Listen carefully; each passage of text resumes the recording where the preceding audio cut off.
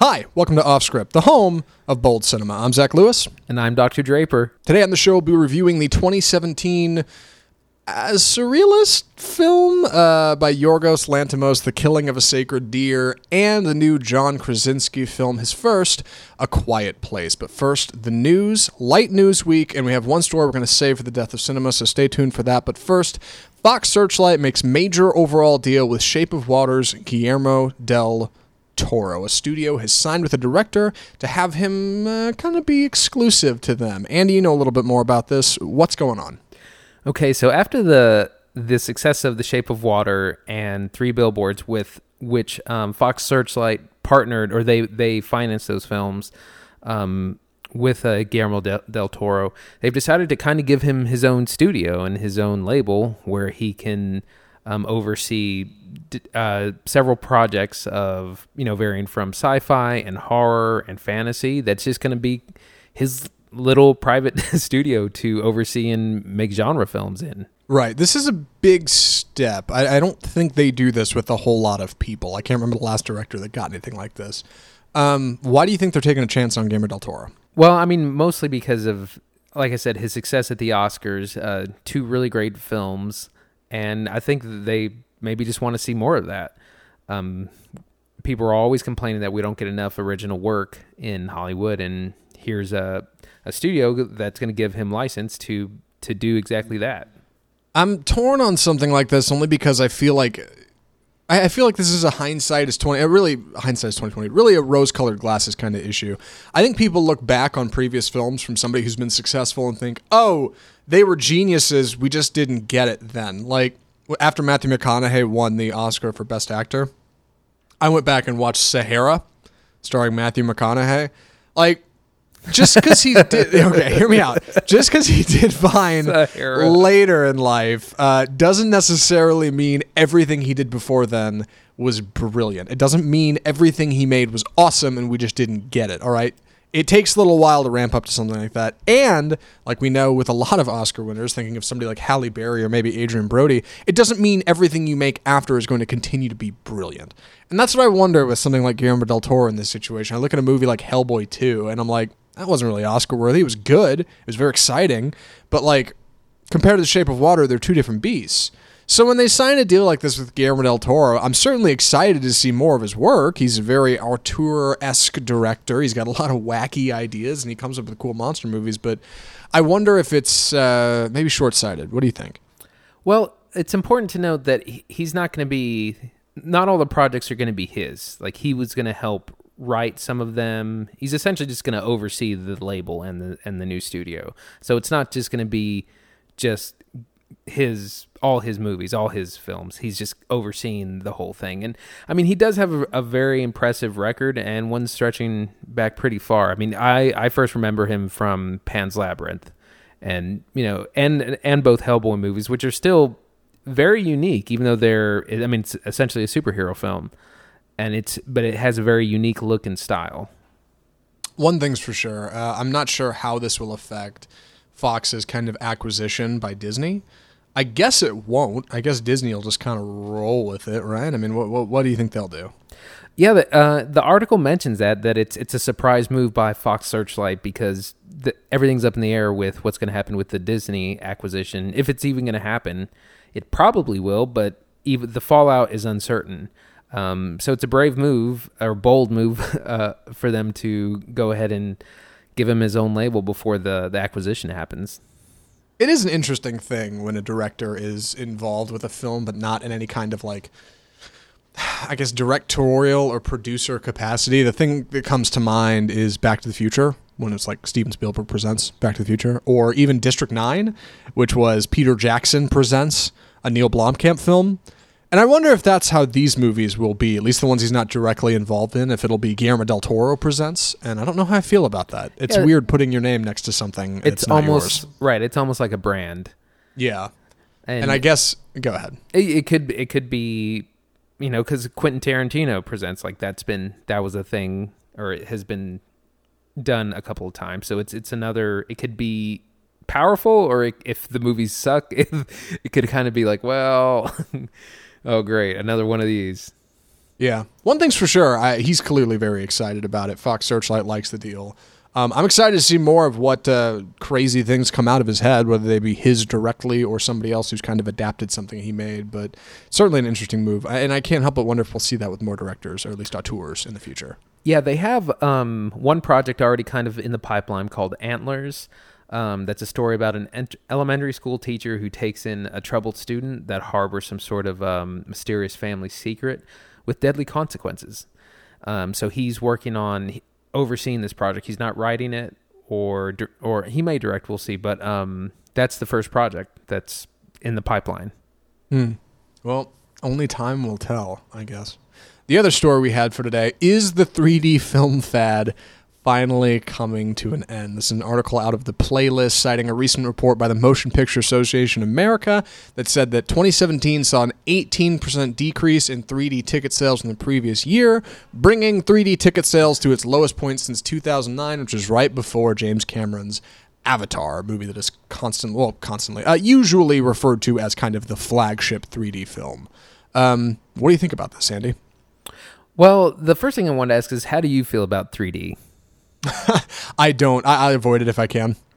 I'm pretty much the same way. I think Avatar was pretty much been the only film that really looked great in 3D and really utilized the technology. Everything else just seems to be like, afterthought cash grab, and the tickets are more expensive, so it's the kind of thing I generally avoid at all costs. There's been a couple of times when I've gone to see something on opening night. I think the Force Awakens I had to see in 3D because that's when that was like the only showing that you could reserve seats.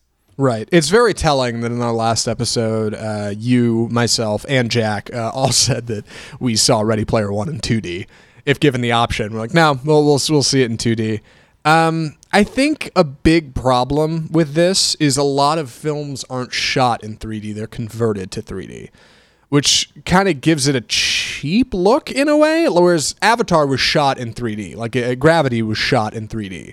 There's a difference. You use different cameras. It's a different kind of style of filmmaking, and it shows in a subliminal way. If a movie's converted to 3D, yeah, it works, but like it's not all that rad, versus if it's shot in 3D, it really does come off the screen, but it's just more expensive. And when it comes to making movies that are like $80 million, it's a lot cheaper to make it in 2D and convert it. And I think that's an issue here.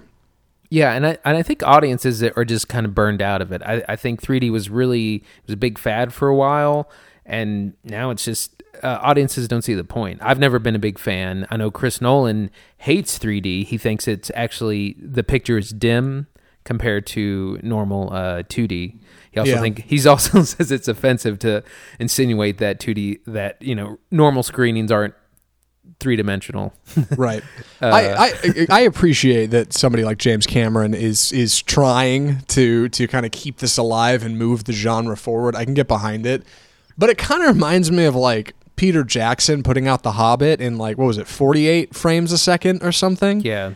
It just looked kind of odd, and it just kind of, I don't know, it puts it in a weird way. And it's funny, I actually watched one of the Hobbit movies recently on Blu-ray. It's definitely in 24 frames a second. I'm like, why did you bother presenting it in a different way? Like, you thought it was going to move the needle, and it didn't. And somebody's got to be the first to cross that finish line. Somebody's got to be the first to climb that mountain. I respect the hustle, but you kind of just end up looking foolish for it when the rest of the industry doesn't jump on. Well, and the other thing is that the next Avatar sequels, which there's like 4 planned, sure, doesn't come out till 2020. So, I mean, 3D may be completely dead by the time these suckers roll out. And I mean, I'll probably go see it if the show's still alive and well by then. I'll definitely have to go see it. But I'm just not intrigued by a sequel to Avatar. No, it's too far. It's been too long. If it had been pretty quick, it would have been something. And it's weird, Avatar. I think we've talked about it before, maybe not on the show, but in person. Avatar is like one of the highest grossing films of the year. It left absolutely no cultural impact whatsoever. Like Star Wars, Star Wars is Star Wars, you know about it, but it's not just that. There's Back to the Future, there's Ghostbusters. Like there's movies that came and went, but they left a mark. You can still get t-shirts at Target that have these things logos on them. Avatar made more money than all of those. And like you can't go get an Avatar t-shirt.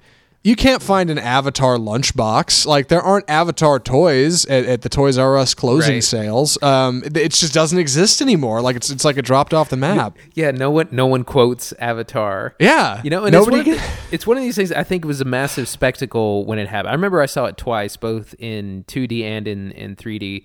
I thought it looked incredible, but upon reflecting on the story, it's very cliche. It's essentially Fern Gully / Pocahontas, ripped off in space. Right. So it wasn't really original. It like I said, it was a huge spectacle, and that's I think what got people in the box office, because it really was something that we hadn't seen before. But what makes movies last and really have a long-lasting impact is the story that they're telling, not just the experience. And Avatar was, it was all spectacle, but there was no substance to it. It didn't really go anywhere. And that's why I think the sequels are kind of, I don't want to say short-lived, but I feel like there's a reason it's taken them this long to make them, you know? Maybe people don't really want them. It's a scary thing. And it's crazy that Fox is greenlighting like 4 of these things. You'd think they'd do 1 and just see how it goes. But I get it. Made a bunch of money. Why wouldn't they, right? Oh, these have been pushed back. Like, they were supposed to come out, I think the first sequel was supposed to come out last year. And it's not coming out till 2020. 2020. It's like further than the Game of Thrones finale. Like, come on, what's the holdup, you know? One thing's for sure, whenever the next Avatar does come out, it better be a technical spectacle, just like the last one was. It better look incredible. Because Avatar, when it came out, looked pretty good, I think. Great mocap, great technology, but now it's like, well, looks pretty good, I guess. Hopefully it holds up. Anyway, that's about all we got for news this week. Like I said, one more story in the death of cinema, but before we get to that, we need to talk about our first film of the evening, John Krasinski's A Quiet Place.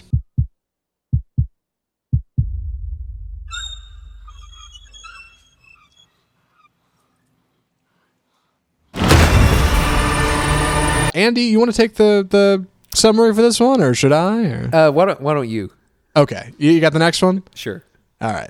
A Quiet Place is let me get my thoughts together here. A Quiet Place is the first film from John Krasinski. I think I've said that 3 or 4 times. But it's important to note, because when you go see this movie, you should be aware that it is the first swing at the ball. A Quiet Place is a movie about a small family led by John Krasinski's Lee Abbott and Emily Blunt's Evelyn Abbott, who are married in real life, certainly some on-screen chemistry there, and their 3 children struggling to survive in a dystopian world where creatures kind of roam about that are attracted to sound. So you have to live very quietly. You have to do everything very quietly, and the movie plays with sound in that way. And it's kind of a rather short film, honestly, at 90 minutes. Movie about the trials and tribulations of trying to be very quiet and constantly living in fear. It's a very exciting film. Andy, what did you think of A Quiet Place? I thought it was really brilliant. We've said many times on the show that good horror and good thrillers are about atmosphere and mood, and A Quiet Place does that so well that you feel uncomfortable, you feel creeped out the entire time. There aren't really a whole lot of jump scares. It's really about the mood and the fear of making any sound. He does this great thing of where the sound design is almost like a texture, because he'll have scenes that are completely silent. The daughter, played by Millicent Simmons, is deaf in real life, and her character is deaf on screen as well. So whenever the focus is on her, there's no sound at all. It's like stone deaf. And then you also have just scenes where you have ambient noise, like wind rustling through the trees, but no other sound. So it's quiet, but there is some sound. And then you have louder scenes, depending on what's happening. There's a scene where they're by a river, and so you get kind of these 3 to 4 different stages of sound design, and it's really brilliant with how he plays with that and plays with the audience. Yeah, it's really clever. It reminded me of the first Alien film in a way, because sound is used, like you said, as a paintbrush throughout the movie, and it's never particularly overbearing in either way.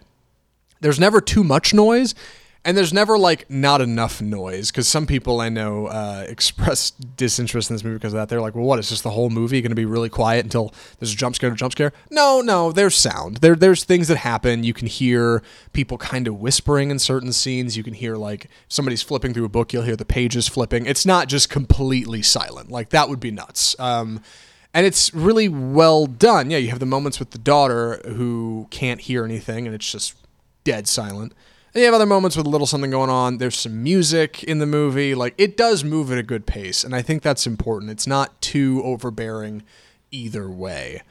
I do think it's intriguing, the visuals, how it was shot, because the camera kind of does this weird in-between between, like, an omniscient independence from something like a Kubrick film or even Evil Dead, where the camera kind of moves and has a life on it, all its own, versus like kind of a reserved set back camera in something like most other films.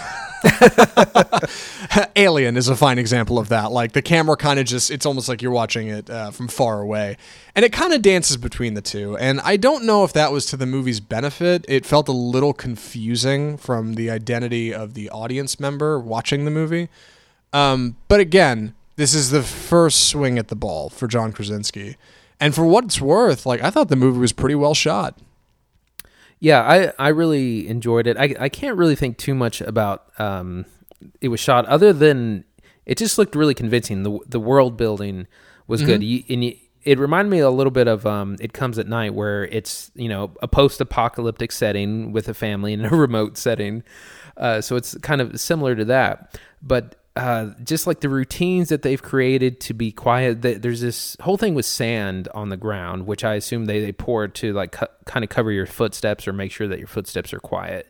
So just like the setting that he's created by trying to avoid sound is really interesting. And the other thing is it avoids jump scares, but it's still really scary because when these creatures inevitably come around, they can't see, but you can hear them growling and snarling and kind of stomping around. And it just, it's like being in the jungle with a tiger kind of dread that it creates.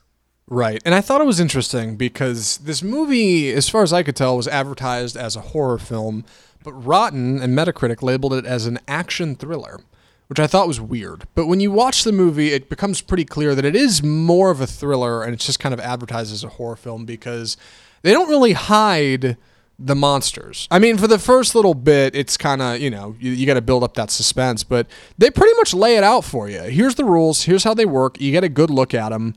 Like, they kind of... So it moves away from horror, and it kind of stays in the thriller section, and I think that's good. It's not straight up dark, twisted horror.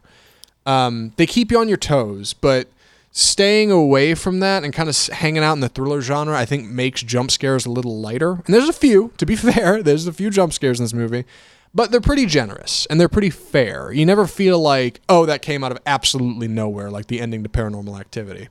Right.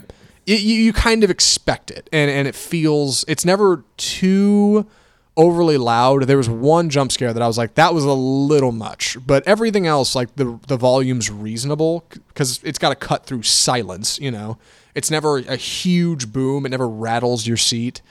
It's fair, like I said, and you don't feel cheated, which is good. Yeah. The other thing I wanted to mention is this has to do with the plot and story, is that it has a real emotional center because it's about this family trying to survive, and there's some themes about protecting one's children and kind of what would you do to protect your family. And I've talked to several people who like teared up through different parts of the movie. So there's a very just core like family element in play, and that's part of what makes it work, is that you really care about the characters, you care about what happens to them. Right. That's something I assumed was drawn from Krasinski's days on The Office, the thing he's most well known for. But you look at a movie like It Comes at Night, and the whole kind of premise of that movie was you never really know who you can and can't trust, even if you can trust family. They keep people's roles in that movie kind of assigned and far away from the audience, so you kind of have to figure it out as you go. Whereas this movie makes it pretty clear and assigns a lot of independence to each one of these characters. John Krasinski plays a father who is struggling to protect his family in a world where he has no idea if he can actually do that or not. His son is confused and scared all the time and doesn't really know how to deal with things that's happening. His daughter, who's deaf, feels guilty because she's deaf and can't hear, so she struggles to kind of keep up with the family in ways that if they hear something, she doesn't. So it's like tough for her, and she feels like she's kind of outcast from everybody else. They really do a good job of like establishing that identity and that set of morals for each character to get you to know them better and to help you understand who they are, where they come from, and have you care about them. So when they're in danger, it matters more. There's more weight to it. Right, exactly. Also wanted to mention Emily Blunt's character, who does a fantastic performance. And this isn't in the trailer, so it's not a spoiler, but her character is pregnant. And as we well know, childbirth is not a quiet event, and babies are not quiet events either. So it's a great piece of foreshadowing because it's something they're going to have to deal with later on in the film because, and like I said, they can't make sound, so it's a real challenge. And there's some really painful moments. So there's some parts that I was definitely like cringing in my seat, and she just gives a really absolutely brilliant performance. Right. And like I mentioned earlier, that chemistry between her and John Krasinski is very palpable on screen. Like, they get along well, they work together well. They're married in real life. It shows. Like, their characters really do integrate well. And normally, I'd say, it's difficult to direct somebody you're in a relationship with. Fine example, Indiana Jones and Temple of Doom. Steven Spielberg trying to direct what's-her-name. It's terrible. But this movie, like... Yeah, Kate Capshaw. But this movie, like, it totally works. And apparently, as he said in interviews, like, John Krasinski said there's parts where, like, they only had to do one take. Suddenly got it perfect. And normally you hear directors say that, oh, yeah, it's because it's your girlfriend, man, like, whatever. But no, like, it really does show. Emily Blunt knows what she's doing. She's a solid actress, and she's well-directed in this movie. Yes, like you said, she's excellent. Their chemistry works. And the family element is really convincing. And that's just part of the core story. And like we said, just like any horror movie needs atmosphere and mood, it also needs a competent story and complex characters that you care about. Right. And I did want to address the story. As far as setting up a world and executing kind of a story in it, I think this movie does a pretty good job. There are a couple issues that came up that I thought to myself, that doesn't make sense.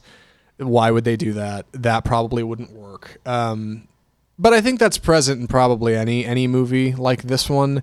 And again, first swing at it. It was his first movie. I got to respect it. There's a lot of stuff that I maybe didn't agree with, but was done pretty well in this movie. And there's a lot of stuff I did agree with that was done really well in this movie. So overall, I was really pleased with it.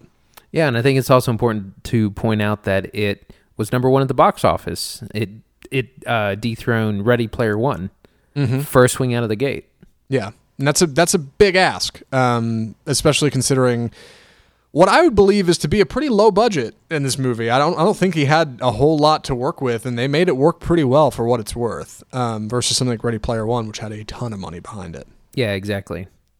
So it's all about the underdog, I guess. Anyway, Andy, would you recommend A Quiet Place? Oh, absolutely. I would as well. Yeah, I was really pleased with kind of its execution. I think, again, it's important to understand this is a little rough around the edges. The trailer package that ran in front of it, we were talking about it before the show, shows some movies that maybe aren't all blockbusters. And it's important to understand, like, this is low budget.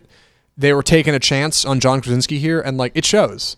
The guy did a pretty good job. I'm anxious to see what he comes up with next. Yeah, same here. And horror is that's a pretty bold move to be your first film. Usually you would do something like a drama or an indie or maybe some sort of comedy.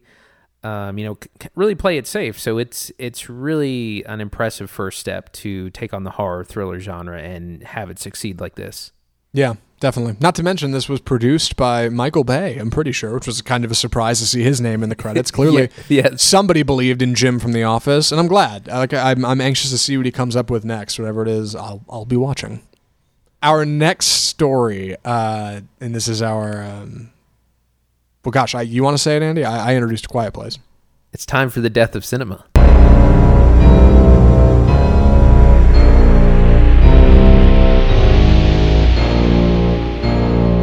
Netflix threatens to withhold films from the Cannes Film Festival. This is an article out of The Hollywood Reporter explaining exactly what it says. Following some rules, right? Possibly banning Netflix movies from Cannes. I'm going to go with Cannes. Netflix's CEO, Reed Hastings, came out and said that they may not bring any movies to Cannes. So despite you guys saying, well, you can't play in our sandbox, we don't want to be there. Our movies will show somewhere else. Don't worry about it. Andy, you sent this story to me. You were the one that found it. What do you think about this? Okay, so this fight's been brewing for a while now. So let's back up a year. At last year's Cannes, Netflix got to premiere two films. One was Okja, and the other one was the Meyerowitz stories. And apparently there was some uproar from the French that these films had not had theatrical distribution, therefore they should not be allowed in competition. And I think those films did well, but I don't think they won any like the big awards. So anyways, the festival director has said that, well, Netflix you are not allowed to be in competition. We will screen your films. They can be seen, but they can't compete. And the reason that's a big deal is the competition is part of, how they attract buyers and distributors. So it's kind of making them a second-class citizen to say, we'll show them, but they can't be in competition. So Netflix, in reaction, has said, well, we're just going to pull all our films. And at this point, Cannes is the biggest film festival in the world, so they may just be like, well, we don't care. But, Netflix is a big player, too. So they're not something that can be ignored. Right. This made me a little irate when you sent it over. And it's because it frustrates me whenever any group of individuals tries to claim that they do know what a film is or isn't. Frustrating. As far as Cannes addressing that, well, these movies are supposed to be possibly finding distribution and they're already on Netflix, so they don't need it, and therefore there's no need for them to compete. I guess I can get that, but that's kind of a contrived argument. And really what the base of your argument sounds like is your movie didn't show in a theater, it's not getting theatrical release, therefore it's not a real movie. Right. Maybe I'm reaching. I was going to say Amazon kind of strikes a middle ground where they'll have theatrical distribution for some of their films, and then they'll go to the streaming service. But Netflix, for whatever reason, has not gone after that model, has not pursued that, and when their films come out, they're just on the service. Mm-hmm. What frustrates me about this, and just like how Steven Spielberg frustrated me last week or the week before, I think, talking about how Netflix films shouldn't be nominated for Academy Awards. It frustrates me that people are claiming to define what is and is not a movie. A lot of people would like to prescribe Netflix films as like television movies. I don't think that's correct. Netflix isn't on television. I can't get a cable package and tune into Netflix. Doesn't work. Right. So I don't know why you would call it a television movie. It's a streaming film. But that doesn't make it any less of a movie. In the same way, like a Disney Channel original movie, just because it ran on TV doesn't make it not a film. It's still a film. May not be a good film. It's a film. It just is. Exactly. And that's what's frustrating about this, is that we have a group of people saying, well, your movies aren't really movies, though. They're not movies like our movies. And drawing those lines can be a bad thing. Yeah, and it's important to note that the French are very, very protective of the theater-going experience for whatever reason. If something comes out in theaters there, it is not allowed to come out on DVD or streaming for 3 years. So long window. And it's just how they are. France has been historically a big mecca of the arts in music and dance and things like this. So they're a little snobby about their arts for sure. Right. And like, bully for France. Good for you guys. Like, well done. I'm sure every one of your theaters have people that like sit quietly and respectfully and don't like munch popcorn and look at their cell phones during movies. That's great. The rest of the world doesn't have that. Saudi Arabia doesn't even have theaters. So It's weird to me when they say, well, this is a movie and this isn't a movie, and we're going to draw lines here, because it doesn't help anybody. It doesn't help move this industry forward. Arguably, it sets us back. And that's frustrating coming out of France, which had the French New Wave movement, where they had people like Godard imitating American film. In a movie like Breathless, you've got your main character running around acting like Humphrey Bogart, looking at movie posters from America. Like, you guys have cinema that has evolved from the world, so it's frustrating to me when you shut out everybody else and say, nope, that's not a movie, that doesn't count, that's not going to be eligible here. And go ahead, sorry, it's your turn to talk, I don't want to cut you off. Well, I mean, the other thing, it's a technological issue as well. I mean, they kind of seem like a bunch of Luddites for not wanting to embrace like the streaming media, because like it or not, it's here to stay. And there's big talk about same day distribution, that you'll be able to pay a premium probably for the latest Marvel movie. Oh, it's out today, I can watch it at home. Like, that's probably coming in the next few years, and so you're gonna have to figure out how you're going to survive. And I mean, theaters are in real trouble, and I feel like Netflix is just plowing ahead. They see what the future might be. Sure. And not just Netflix. Amazon and Hulu are on this boat too. I mean, and I know some people have compared this to HBO. Well, you don't see HBO complaining. Well, no, I guess not. But if HBO could be in Cannes, they would. I think it's fair for the people who run Cannes to say what can and can't get into the movie, into the festival. It's fine. It's your festival, right? Like, you can set the rules how you want. But they also need to understand that, like, this is the one. This is the biggest film festival in the world. If anybody needs to be accepting of movies like this, it's you guys. Everybody else should be able to say, well, you can't do that, whatever. Like, you guys are a symbol for film throughout the world. What's the problem? What's your issue? Yeah, why are you turning people away at the door? It's frustrating and close-minded. Well, and Netflix isn't bringing like their D-list game or their worst properties. It's the pictures and the directors and actors that are kind of at the top of their game that they've worked with. There's a film called Norway by Paul Greengrass, which is actually, I think, about the Oslo terrorist attack, that may or may not get screened there. So the decision is coming Thursday about whether or not they're going to allow these Netflix films in. But there's a lot of really great cinema in Netflix. I know that not all of their content is great, but some of it really is. Sure. I mean, another fine one, Orson Welles' The Other Side of the World. It's a newly completed version of the project he filmed in the 1970s that he never finished. Netflix has that, and they're not going to screen it. Like, come on. Really? What if just some like independent editor had picked that up and put it together? You guys would probably be cool with it, but because it's got Netflix name on it, somehow it's not okay? It's an Orson Welles film. What's the problem? Why wouldn't you pursue that? Like, it's incredible that's been turned into something.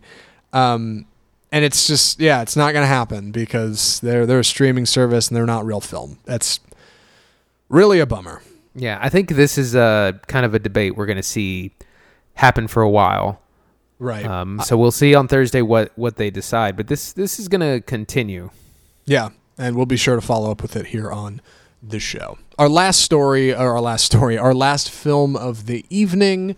Andy, this one's all you. Take it away. The Killing of a Sacred Deer. He's got issues, serious psychological issues.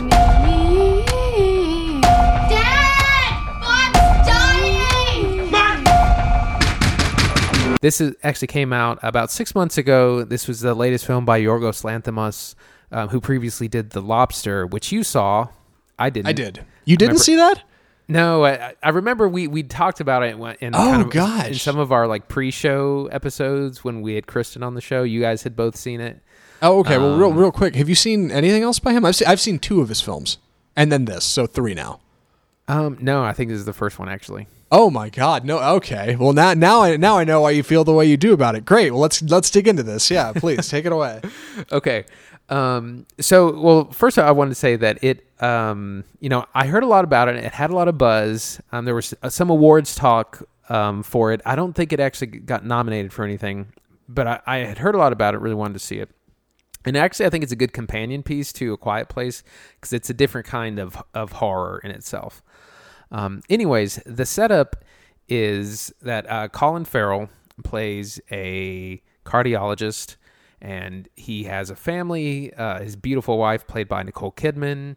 He lives in a big house, has big cars, lives in an expensive neighborhood.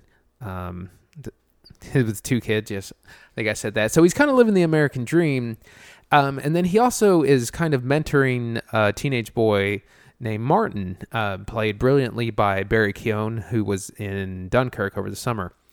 And so everything seems really, really cool, and he's doing this big brother thing for this teenage kid. But then that relationship is kind of weird. What they talk about and how they talk to each other is very strange. Everyone talks in this very kind of robotic way. Eventually, Steven is the character's name. He's Colin Farrell's character. He starts buying gifts, very expensive gifts for Martin. He buys him like a $10,000 watch. It really makes you raise an eyebrow. And the longer they meet, you realize something's not quite right, because he will kind of drop everything to go meet with Martin, and it's nothing inappropriate. It's not sexual in any way. Like, they'll meet at a park or they'll meet at a diner and just kind of talk about mundane things. But he will drop everything he's doing to go meet with this boy. He'll, step out of the office and get on the phone. So you get the feeling that something's not right, that there's some sort of secret, or that he's got the goods on the doctor, and so that's why he's pandering. And so this is kind of the initial part of the film, and it's very unsettling. The score here is brilliant, because you get that horror, avant-garde, really creepy score. So you'll have very normal looking scenes, but because the score is so unsettling, it creates, again, that atmosphere that's so important in good horror. Eventually, his kids begin to fall ill, and being a doctor, they're immediately rushed to the hospital, and they have all these experts at him, and they cannot figure out what is wrong with him. All these tests come back negative. They bring in experts. No one knows anything. And eventually there's a conversation between Martin, the teenage boy, and Dr. Murphy, where Martin kind of says, I can help your family, but I need you to do something for me. And I because I enjoyed this film so much, I don't want to get into the details of that, but that's kind of the setup. And so the rest of the film kind of deals with a decision that Dr. Murphy has to make or not make. Yes. God, I don't know really where the first place to jump in on this is, other than I've seen 3 of Yorgos Lanthimos films now. Dogtooth, which came out in 2009, The Lobster, which came out in 2015, and The Killing of a Sacred Deer, which came out in 2017. He is a Greek filmmaker. He is an auteur, which, for those of you who don't know, means all of his movies kind of feel the same and have the same kind of general vibe, like how Kubrick's films all kind of feel the same, or how Michael Bay's films all kind of feel the same, or Guillermo del Toro. His signature kind of style is this very dry, emotionless presentation of dialogue and character. And that is very present in this movie.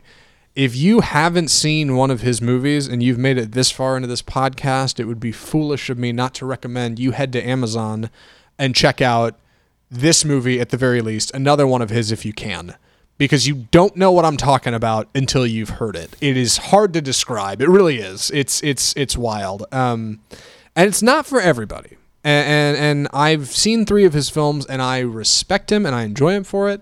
I genuinely had trouble getting through the first half of this film. It's 2 hours. It is a little slow in the first half. The first 50 minutes of the film, nothing exciting happens, even remotely. Almost halfway through the film do we transition to the second act, and that's rough. But it's all set up for something pretty fantastic. It very quickly turns into a roller coaster in a way you wouldn't expect, and it's very exciting. Going into this movie, just watching the trailer, I didn't really know what to expect. I was going to have Christine watch it with me, who's not a horror fan, and I said, well, let's watch the trailer and see what you think. Sure. And the first trailer pops up with a huge thing that's like outrageous psychological horror. She's like, nope, I had no idea. I was just going to go in blind. So that's something to understand at first. This is a psychological horror film, but I was never particularly frightened. And that's what's psychological about it, I guess. What was your experience with it in regards to that genre? Do you feel like it fit that mold? Yeah, absolutely. You don't get ghosts or boogeymen jumping out or jump scares. You just get a really kind of disturbing situation and really kind of strange characters that are a little bit too calm about the situations they're in. I heard it described as Saw for the art house. Because there's that, you have elements of body horror, of psychological horror, and like I said, the score is so well done that adds to the mood and the atmosphere. One of the things I wanted to mention, and you'll know more about this, is just how it's shot. A lot of the scenes when they're in the hospital, there's these long tracking shots.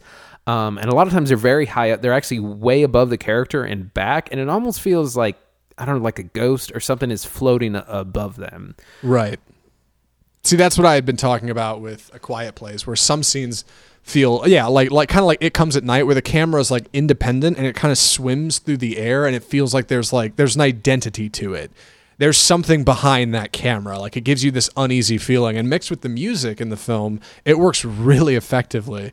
In a lot of ways, especially a lot of the hospital scenes, reminded me of Kubrick. A lot of it's one-point perspective, and it kind of just floats behind characters as they walk down a hall. It's really effective. And it's unsettling in a way that's difficult to describe on a podcast. Yeah, and I did read this several places, so I'm not reaching, but a number of people have said like those tracking shots are reminiscent of The Shining, of course. The same kind of tracking shots around the hospital. Now, here's the thing about the first half is after watching it, I realized there's a lot of important things in the first half and a lot of symbolism, and that's what I don't want to get into it too much, but there's a lot of different ways to read this film. And it's important to note that it's based on kind of an ancient Greek story, ancient Greek myth. That there's actually several myths about Iphigenia is the woman, Agamemnon. And we're talking like Trojan War. Oh, good Lord. You read into this movie in a whole other way. I hadn't picked up on that at all. Yeah. Well, yeah. I mean, I somewhere along that I read that it was based on these old myths, and so I did some research, and it's very loosely, like it's not a modern retelling. It kind of just takes some of these elements, from these ancient texts and brings them into the modern era. And it's important to know that because the themes, I mean, there's so much in here. I mean, I was like going nuts reading through all these different analyses and coming up with some of my own. Mm-hmm. But one of the things that I want to talk about is this theory of time and excess. One of the readings I read was that it's about American excess or American kind of greed. Yeah. But so watches are very prominent throughout the film. I don't know if you noticed this. The very first conversation between the two doctors is about their watches. Yeah. Did you know? Oh, so they're kind of having a pissing contest about whose watch is more expensive or better. Uh-huh. And then one of the gifts that Dr. Murphy buys Martin is the very expensive watch. And then there's a couple of other scenes where we see watches very prominently portrayed. Like there's a reason that it's in the film. And what it reminded me of is this theory of time as the great equalizer. Yeah. That not equality, but equalization, to where, if you wear a Rolex and I wear a $10 watch, they tell the same time, and we're all kind of equal under, the burden of time. And that's one of like a ton of different readings that are in the film. There's things I've read about how it's a metaphor about gods and man, about religion, about the 7 deadly sins. I mean, it like goes on and on and on. Right. Like I said, you read into this movie in a totally different way than I did. I kind of just took it at surface level. I had trouble kind of getting through it because it's so dry. And it's difficult for me to kind of stay tuned in. I mean, dry in a way that, again, if you haven't seen it, I would strongly recommend it only to see what I'm talking about. Like, characters have absolutely no tone with what they say. Right. And they have absolutely no inhibitions to stop them from saying what they think. They just very flatly state how they feel or what they're thinking about something. It's obscure and it's awkward to watch, but I think that's part of the charm. And after an hour, you're kind of lulled into it and you get it. And it makes it somehow makes the ending of the film feel more human, by kind of dehumanizing all of these people in a way that's very disarming, I think is the word I'm looking for. Yeah, it's very disturbing because everyone talks in this weird, strange, robotic way. And Martin, the teenage character, he'll go in and out of these phrases where he'll just be talking about the most mundane thing and then kind of slip in something really terrible and then go back into something mundane without changing any kind of like tone or inflection. It's just kind of straight across, and it's just like catches you by surprise. And just like The Lobster, I feel like and Dogtooth, arguably, you end up in a place where like none of the characters are particularly likable. Like you don't really like any of them. You're just kind of rooting for one over the other, but none of them are particularly good people. They all express things that are dark and twisted. They all have kind of theories about the world that are strange and kind of unrealistic. It almost doesn't feel like reality. It feels like you're watching like an alternate universe where people do things the way they do, and it's difficult to kind of get into, which is where I struggled. Right.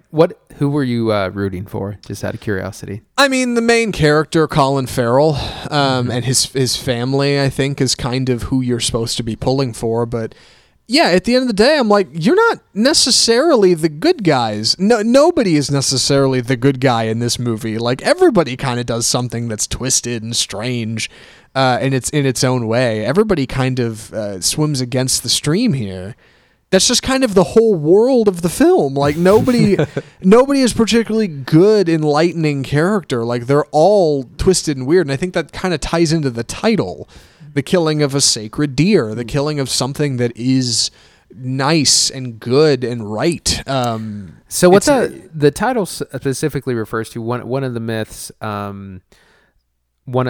Agamemnon or whatever king slaughters a sacred deer belonging to Artemis, and he has to atone for this. So it specifically is pulled from that element, but it kind of exactly what you said. Yeah. And to be honest, this is one of those movies I watched and thought, God, I don't know how I'm going to talk about this on the podcast. Which is kind of where I'm at now. I'm like, I struggle to kind of wrap my head around it. I'm still not really sure how exactly I feel about it. I know you watched it and felt like I need to go read a bunch about it. I definitely flipped through a couple articles because I was like, I need something to kind of help suss out these thoughts that I have, and I still don't really know where I'm at. Well, what I liked is that even if you don't do like any research or you don't dig into, what it's based on, I felt like there was still a lot there to pull out. Like I watched it early enough yesterday that I almost wanted to start it again and get pen and paper ready so I could start like, writing down detail. So that's, I got in it really completely. It was, the first 45 minutes they're a little slow. I will admit that it definitely is. But once you're there, it's like, oh man, now what did I miss in that first half when I wasn't really paying attention? Yeah, it really does pick up. Like it's tough to get through at first, but if you can make it through that, you'll be pleased with the rest of the film. One of the things I did want to talk about was the pop culture references in the movie.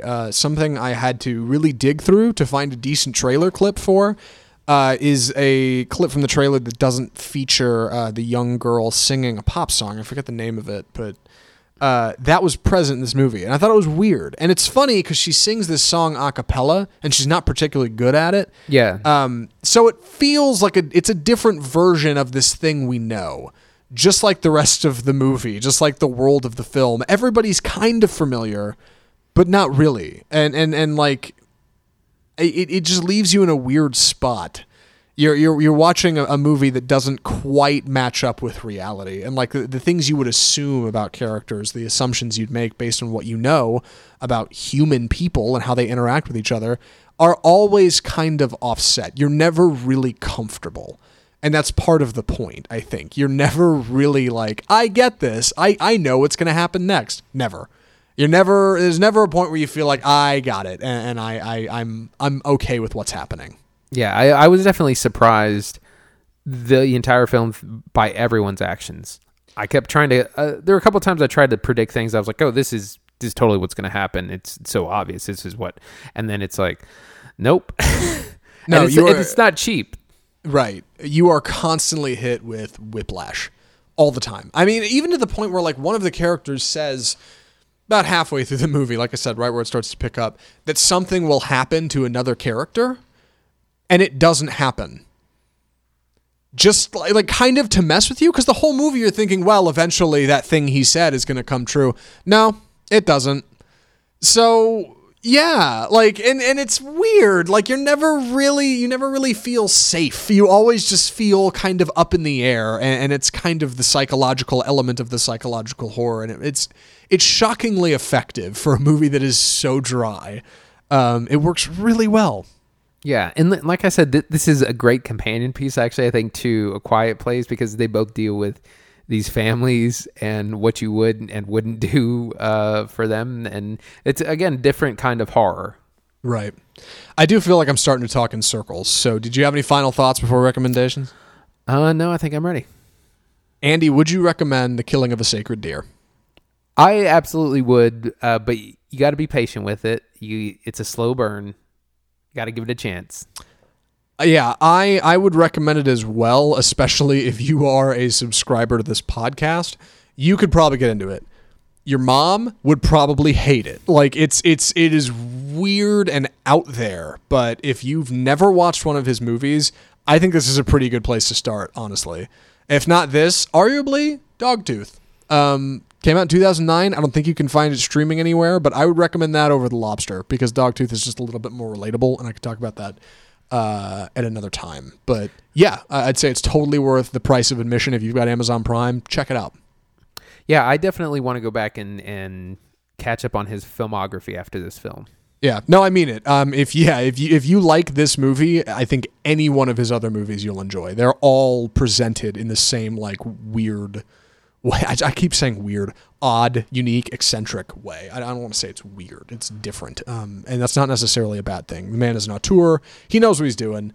It's not for everybody, but it might be for you. So check it out. The Killing of a Sacred Deer.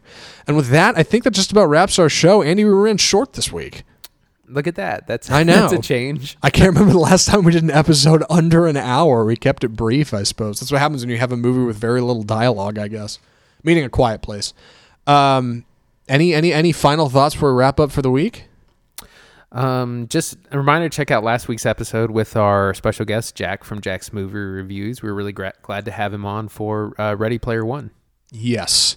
Next week, we'll be checking out the new Dwayne "The Rock" Johnson film, Rampage, which I don't know how I feel about. I guess I'm excited in a way. I loved the video game Rampage, so if it's got any of that goodness in it, I think I'll enjoy it. And I am kind of looking forward to an action flick that's kind of original, hopefully refreshing. Hopefully it'll kind of keep me on my toes. As far as the other film goes, I guess we haven't really decided yet. There's more. What do you think? Well, I was going to say that part of the reason we did Killing of a Sacred Deer is because it's out on Amazon Prime as of last Friday. So we're going to look through, see what other things we're going to have. But also, I'm really trying to find the new Lynn Ramsey movie, You Were Never Really Here, with Joaquin Phoenix. I've heard it's brilliant. It technically came out last week, but good luck finding a showing. Yeah, it's tough because I want to see that as well, and if I could find a screening, I would want to go. The only issue is this weekend I'm traveling, so I might be more inclined towards a streaming film like The Florida Project. I know that was something we were talking about watching. But definitely Rampage, I'll squeeze in. The other one, you're just going to have to tune in and see, I guess. Yeah. If you want to suggest something we should see, maybe an older movie or something new that you'd rather we check out, email us at mail@offscriptfilmreview.com. Check out our website, offscriptfilmreview.com. If you listen to last week's episode and you enjoyed the conversation, do us a solid. Check out Jack at Jack's Movie Reviews on YouTube. Hit the sub button, man. Do him a favor. Come on. Like, times is tough, and that guy knows what he's doing. And if you enjoyed this episode, let us know. Check us out on iTunes, rate and review if you can swing it. Get involved with the show. It helps us find people, and people find us, and we appreciate it. So, yeah. I think that's just about it for episode 17 Off Script, the home of Bold Cinema. I'm Zach Lewis.